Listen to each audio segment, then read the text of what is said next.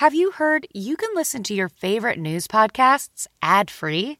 Good news. With Amazon Music, you have access to the largest catalog of ad-free top podcasts included with your Prime membership. To start listening, download the Amazon Music app or visit amazon.com/news ad free. That's amazon.com/news ad free and catch up on the latest episodes without the ads.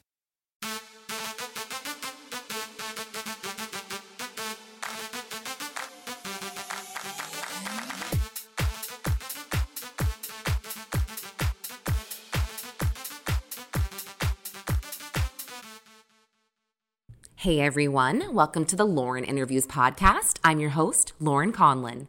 Happy Wednesday.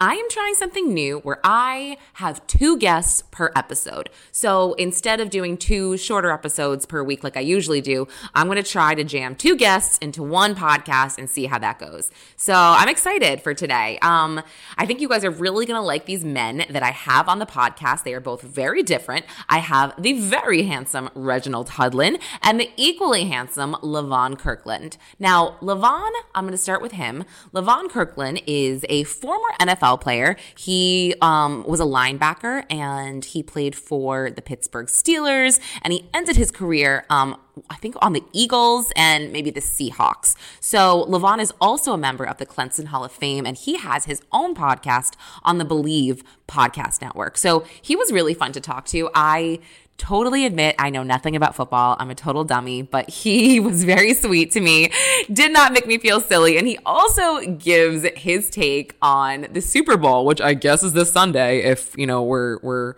really into that, which I am not. But anyway, so then we have Reginald Hudland. So Reginald actually directed and wrote the film House Party. I don't want to say that's what he's known for, because he also was nominated for Emmys and Oscars and produced the Oscars, and the Emmy Awards as well. But no, he wrote and directed that. And he's promoting the docuseries on Amazon called Fat Tuesdays. And that premiered last Friday, which I think was February 4th on Prime Video. So that's the story of an all-black comedy night at the Comedy Store in LA from 1995 to 2005. And the cast is full of amazing comedians. Like, it's awesome. Tiffany Haddish, the late Bob Saget, and just so many more. So yeah, Reginald, just a little bit more about him. He's the second African-American to produce the Oscars, and he was the first African-American to produce the Emmys. And then he is about to produce the NAACP Image Awards for the 10th time. I mean, he's a busy guy. He definitely, we definitely don't see eye to eye on Cedric the Entertainer. And when he hosted the Emmys, I thought Cedric was terrible, and he's the one that hired him. And we actually talk about this. It's very interesting. But yeah, anyway, I'm going to start with Reginald. Did you hear that knock? I just knocked on a table as I said that. We're going to start with Reginald, and then we will segue into Levon. So Hi, Reginald. Without further ado, here's Reginald Hudland. How are you? I'm fantastic. How are you doing? I'm doing great. I'm a little starstruck right now because I cannot believe that I'm talking to the writer-director of House Party. Oh, thank you. Seriously, I feel like I'm talking to royalty. Oh, very kind of you. No, I'm happy to be on your show. Well, that's very nice. But honestly, I want to get to Fat Tuesday, and I will. But I mean, like you made Kid and Play. I swear, you made Kid and Play. Well, they were great guys to work with. We had so much fun making that movie. And, that's the thing. If you can, make good works that stand the test of time and have fun while you're doing it, what's better than that? Wait, that's a good point. It does stand the test of time, too, because I'm in my 30s and I really like that movie. I feel like my generation is probably the last generation to know what it is. So I might have to explain this to a few people. But you know what? I'm here for it. I also wanted to ask you about your writing on the Black Panther. You worked on that for a while. Yeah, I wrote the comic book for 4 years, and I also wrote and produced an animated series based on my comic. Okay. Did you have anything to do with the series, the Marvel series, the movies and everything? Did they come to you for? No, the movies. They look, they were inspired a lot by the work I did. I mean, for example, Shuri Black Panther's little sister, she didn't even exist until I started writing the comic. I said, he's a king. Royalty, they don't just have one kid. You always got an heir and a spare. So I said, let's give him a little sister and have her be even smarter than he is. So I created Shuri, and I figured, well, in the long run, both my son and my daughter will have Black Panther costumes to wear on Halloween. Yes. So that was my motivation. Wow, that's so badass. I love it. I never knew that. So that's very cool. Now, Fat Tuesday is coming up on Amazon.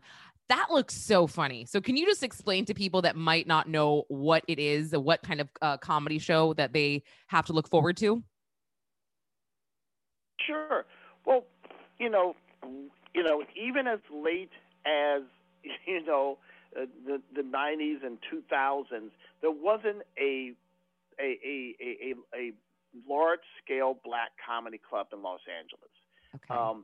So you had all the, you had the known superstars, right? You had the Richard Pryor and the Bill Cosbys, and you also had Eddie Murphy and Arsenio Hall. But after that, everybody was kind of on the underground, right? They weren't known to mainstream audiences.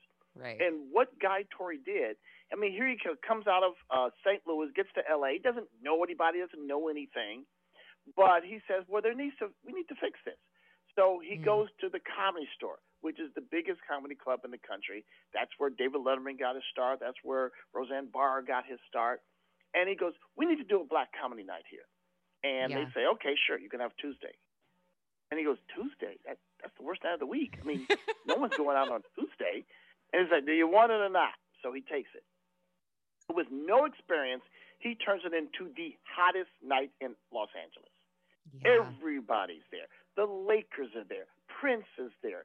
Tupac and Snoop are there. Mike Tyson's there. And everybody you know as a comedy superstar was on that stage. Wait, that is sick. That's the coolest thing I've ever heard. Yeah. It's an amazing story of a guy who just was determined to make it happen and made it happen not just for himself, but for everybody.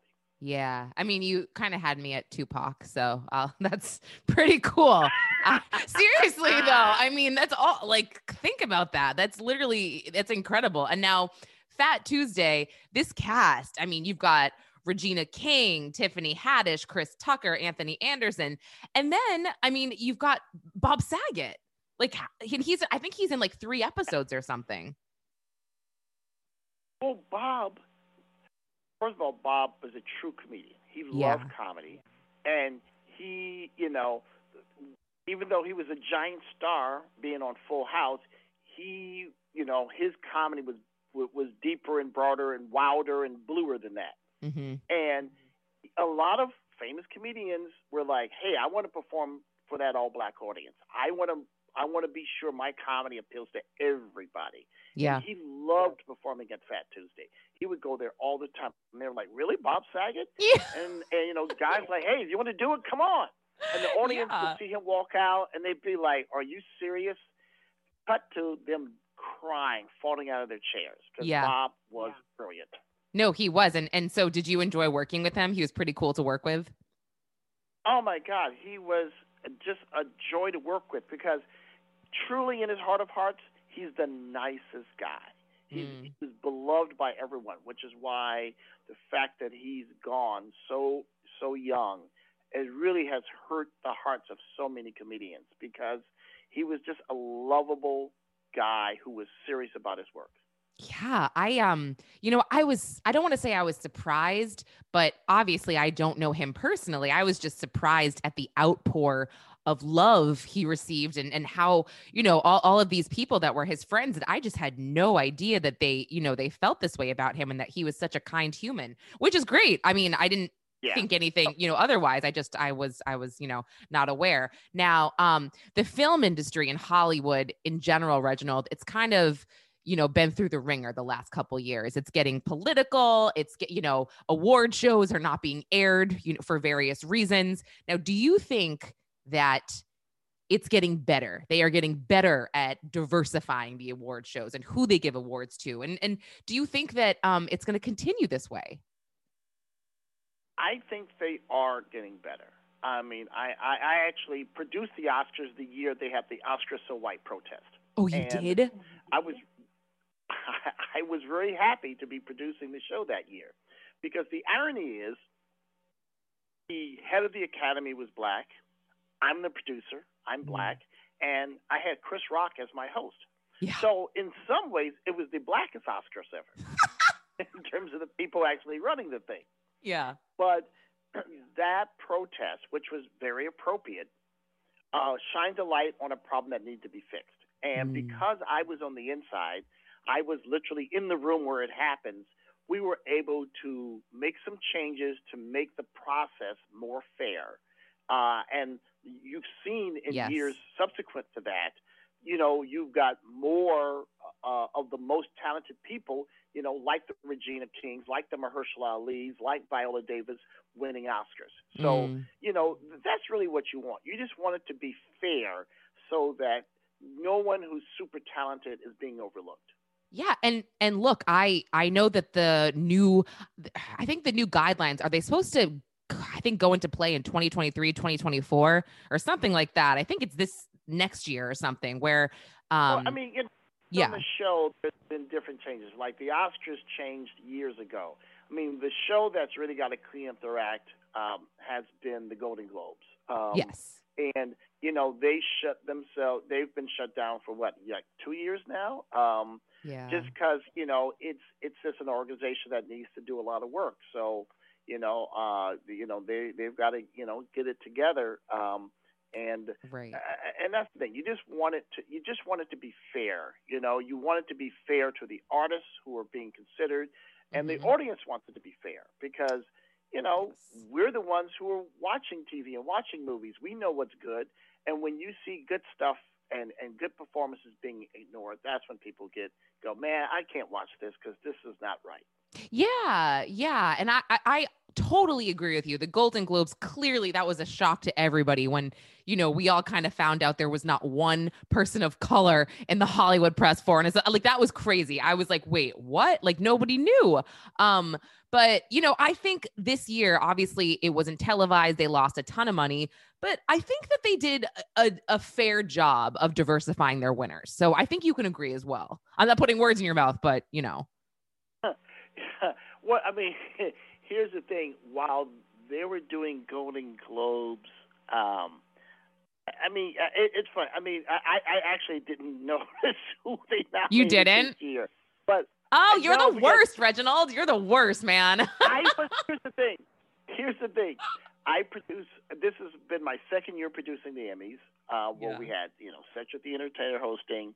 I'm in a couple of weeks, I'm going to be producing the NAACP Image Awards, which, you know, was built because these award shows weren't nominating people of color. Yeah. So I'm actually not the worst. I'm the most when it comes to award shows. Wait, hold on. I have to interrupt you for a second just because we're almost out of time. And I need to ask you, did you choose Cedric the Entertainer to host the Emmys? Well, this is the nice part. When we got the call from CBS, they were like, hey, we want you to produce the show, and we want Cedric to host. I'm like, my man? This is a no-brainer. Wait, okay. I love him. He is one of my favorite comedians. Why did I think he bombed that? I thought he bombed that so badly, Reginald. I was not happy with that. I thought those jokes were not funny. That was just in your house. I got to tell you. He was killing. People were. First of all, here's the bottom line. The ratings went up 17%. They did. Okay? Wow. Okay. Award shows have been dropping ratings for years now. That was the first show where the ratings actually went up in years. I was not aware. I usually pay very close attention to that stuff just for my job and everything. And I was not aware, I think, because I was so offended by his jokes. But wait, that makes me, okay, I'm happy then. Other people liked it. I'm happy. Look, as to quote the great Jay-Z, men lie, women lie, numbers don't lie. Ooh, that's good. That is so good. Wow. Well, you know, Oh, you are a breath of fresh air. I really enjoyed our conversation, Reginald. I follow you on social media. I'm very interested in everything you're doing. I think you're an incredible talent, and you're a very, very important person to Hollywood and the film industry. So I really hope that you don't go anywhere for a really long time. That's very kind of you. Thank you. And no, I'm not going anywhere. I've got a lot of stuff to do. Well, we look forward to it. Thank you so much. Thank you. Okay. Okay, so that was Reginald. That was really fun for me to talk to him about the Oscars. And it's funny when he said that about the Oscars so white, they were actually the blackest Oscars off screen. That was very interesting. But yeah, so Fat Tuesdays, if you need something funny to watch, get on it. It's available on Prime Video. Okay, so now let's go on to Levon Kirkland, who I really like talking with. He was super sweet. I am a little fascinated with the whole Aaron Hernandez story. I really feel like Aaron Hernandez would not have committed this murder if it wasn't for CTE. And, I talked to Levon a little bit about that. And, he didn't know anyone with CTE, I don't believe, but, he agrees it's very, very serious. And like I said, he gives a little take or his take on the Super Bowl for this weekend. So it's fun. It's very casual, very fun. And you're going to love Levon. So hey, Levon. Here he is. Hey, what's going on? How are you? Not much. So did you know that we're Instagram friends? Did we just become Instagram friends? Yes, yesterday. How fun is that? That is a lot of fun. I was like, oh, okay. Yeah, I stalked you. Thank you for connecting with me. I appreciate it. Wait, so did you stalk me or what? Huh? Did you stalk me or what? Okay, so I'm going to be perfectly honest with you. I don't know anything about football. I truthfully don't even know who is playing in the Super Bowl, but I am super excited to get your take on it because I want to place some bets this year. Okay, sounds good. I'm half kidding. I mean, I really am. Like, I really do want to place bets. I do want to hear your take on it, but okay. No, I'm committed. I'm committed to actually paying attention this year. But you've had an incredible career, right? Yes. You've played for multiple teams. Mm-hmm.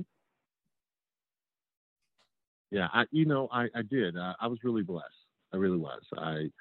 I'm from a small town that a lot of people have never heard of before, and to be able to go to Clemson University, which was a marvelous experience for me, then go on to the Pittsburgh Steelers, great organization, play for those guys for 9 years, then go to Seattle, then go to Philly to end it up. I mean, very good career for me. I really appreciate just, a lot of praying, a lot of hard work, man, a lot of just being resilient. And it worked out for me. What was your favorite team to play for? Obviously, it was the Steelers because I played with those guys a very long time. Yeah. But what I liked about the Steelers more so than anything was the organization, the atmosphere, the environment, the professionalism, all those things really was a part of the Steeler Nation. And I think when you're a part of an organization like that, you definitely take ownership when you put it on the field.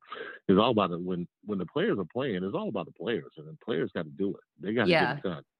Right. There was a sense of pride playing with the Steelers and their defense, and especially playing the linebacker position with Jack Ham and Zach Lambert. I mean, you had to kind of you really had to really put it up.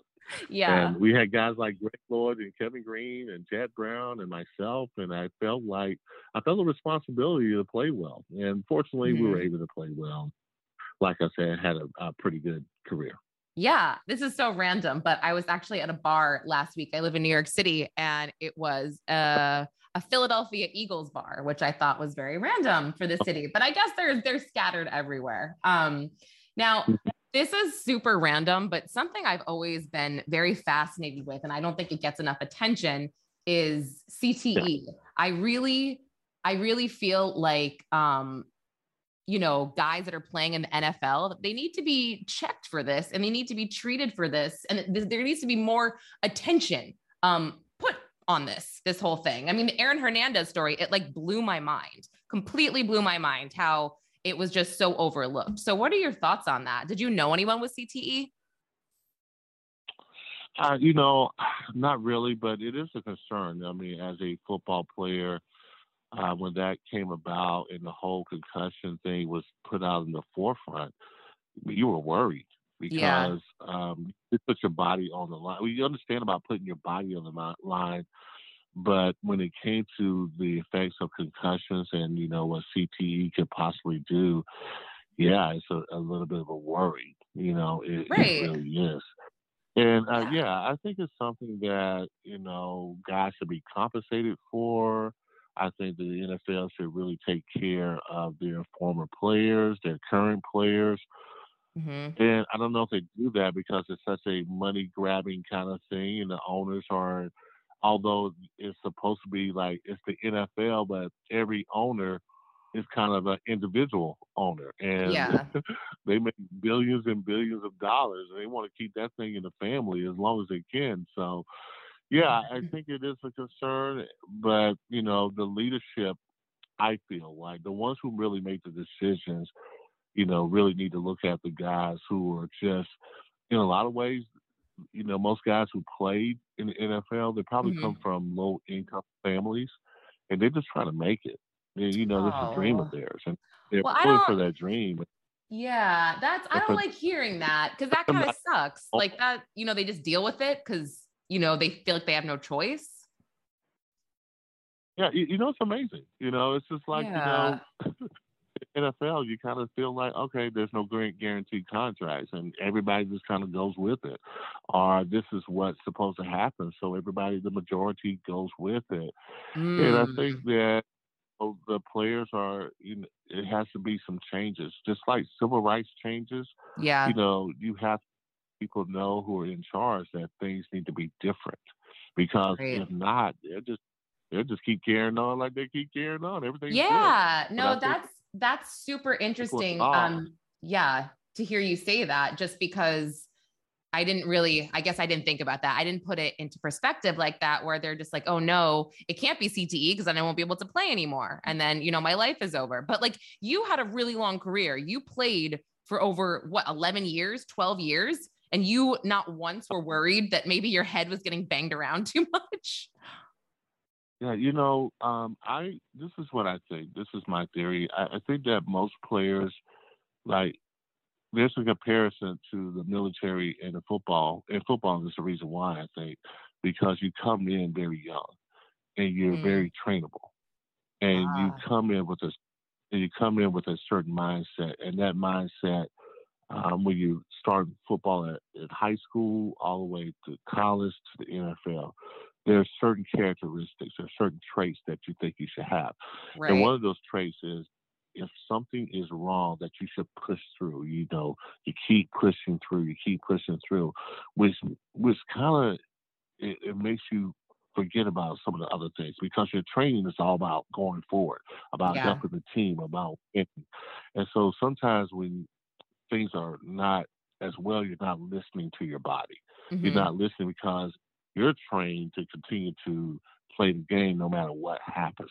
If you can walk, all these rah-rah, motivational speeches you get. You feel like, okay, let me go out there and keep going no matter what happens. And, that's not, but I mean, you're young, you're not really, you're a young man, you really don't develop that pre-cortex until later. That's a good call.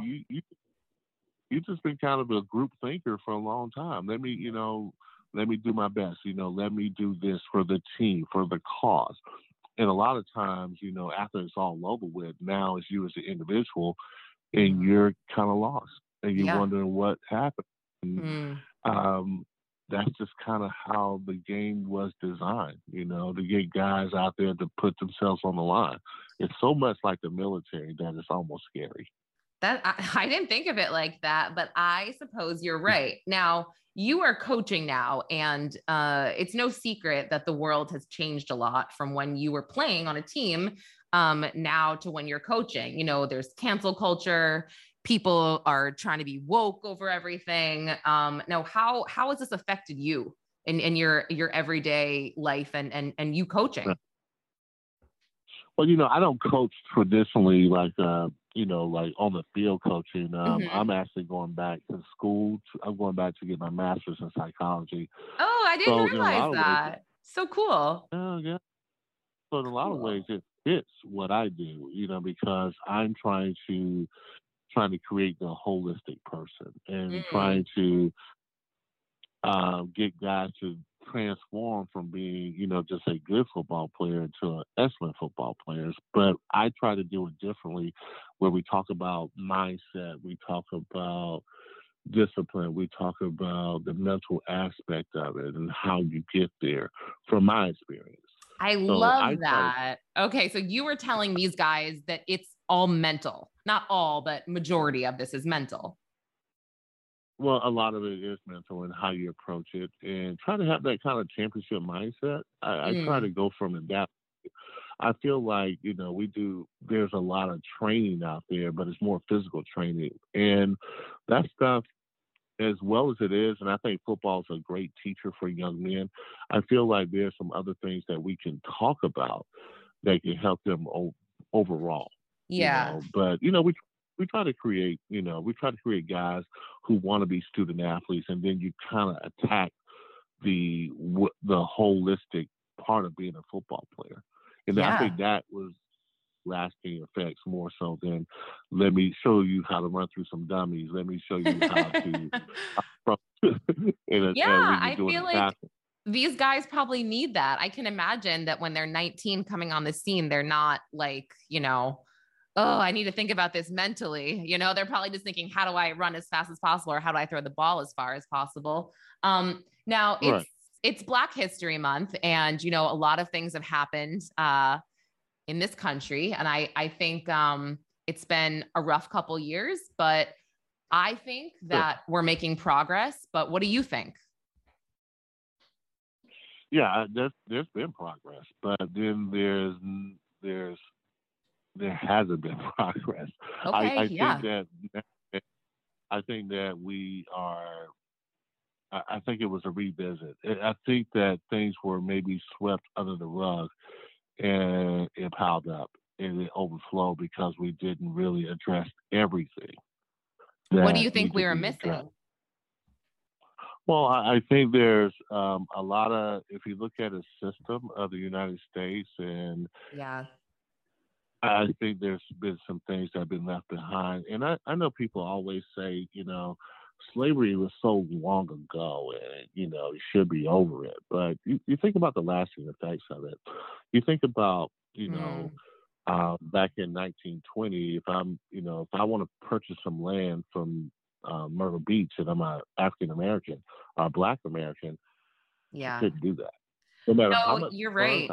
You're right. I think it's actually really fucked up when people say, get over it, get over it. I think it's super fucked up as a white person. I mean, it's like so messed up. I could never imagine. And same thing with the Holocaust. If someone says, get over it, I cannot even imagine. I think I would lose my shit.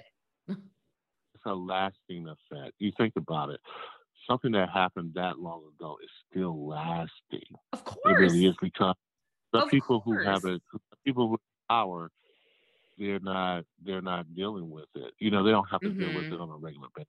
It's kind of like, if you think about the NFL, we talk about the hiring of Black head coaches. Most psychology would tell you that most people, they kind of side with their side. If I'm this color, I usually go with this color, or if I am in this religion, I usually follow that religion, even if it may be wrong. If I'm a Republican and, I give it to my kids, they're Republicans, and they kind of follow their mindset. Democrats, same way. So I think a lot of times when you think about coaching, most of the coaches that are, most of the owners are, they're white men that may not. If you were to invite me to their house for a cookout, the only reason why is because as a Black man, I've done something extraordinary. But like as a regular cookout, like coming to their house for dinner is probably not happening. Normally the people that go to dinner there are the same people that go to dinner there. So the interactions that you have is probably some of the same people that you have interaction with all the time. It's not as diverse as you think it is. Everybody thinks they're independent thinkers. Everybody thinks they're diverse. And a lot of times they're not. So the pattern is going to continue this way until you change ownerships and maybe their way of thinking. Yeah. And that's changed. And that's why you see guys who get jobs. You're like, what in the world? How does that guy get a job? It's the same guy. It's the same tires on the car. So until you change the mindset of the owners or the rulers of the world, it's going to be the way it's going to be. I completely understand what you're saying. And you know what? I think that you do have a good outlook on everything, and you have a positive attitude, which is really lovely. So, all right, Levon, I'm not going to take up too much more of your time, but just to close things out, I want to ask you, what are your Super Bowl predictions? Who's going to win? You're going to be surprised. I'm going to go with the Cincinnati Bengals. And I know that they're the underdogs, but they've been the underdogs in every game they've been to. I think they feel comfortable about it. I think for them, they don't have anything to really lose. But also, just if you look at their football team, I think that they have a quarterback that can lead them, and he's cool under pressure. But they got guys who can make plays. But I feel like the surprising part of their team is the defensive side of it. The defense has been holding up pretty well. They got two guys who can really rush the passer very well. They are a gutsy team. And I think if they can hold it to the fourth quarter where it's close, I think they have the advantage. I am laughing because I'm like, I don't have the slightest clue what you're talking about. Yeah. But hopefully everyone listening will. The thing is, too, though, sometimes, like, the more you know, the more you don't know in football. I mean, it's hard to predict these games. It is. Well, that's why people ask me. They come across as experts, but I bet if I ask my daughter, who really doesn't like football, who's going to win, she probably picked the right team because she don't really care that much about it. So, that's what we were just talking about the other day. Whatever forms you like best, or if you think one quarterback is cuter than the other one, I say go with that. Yep. Or which color I like better, on like which jersey color. That's basically what I think. Well, Levon, this has been so lovely. Thank you so much. It was so nice to meet you. We can totally keep in touch on Instagram. Let's be friends. Okay. Sounds good. Okay. Thank you. Have a great week. All right. Bye. All right. That was Levon Kirkland. So, you know what, guys? You can find them both on Instagram. Their Instagram handles are both their names. They are such great guys, and very different, but so awesome. So I hope you like this new format. Let me know what you think. You can email me, Lauren@magicshack.com, or you can hit me up on Instagram at Lauren_interviews, or on Twitter at Conlon_Lauren. Okay, guys, thanks for listening. Until next time.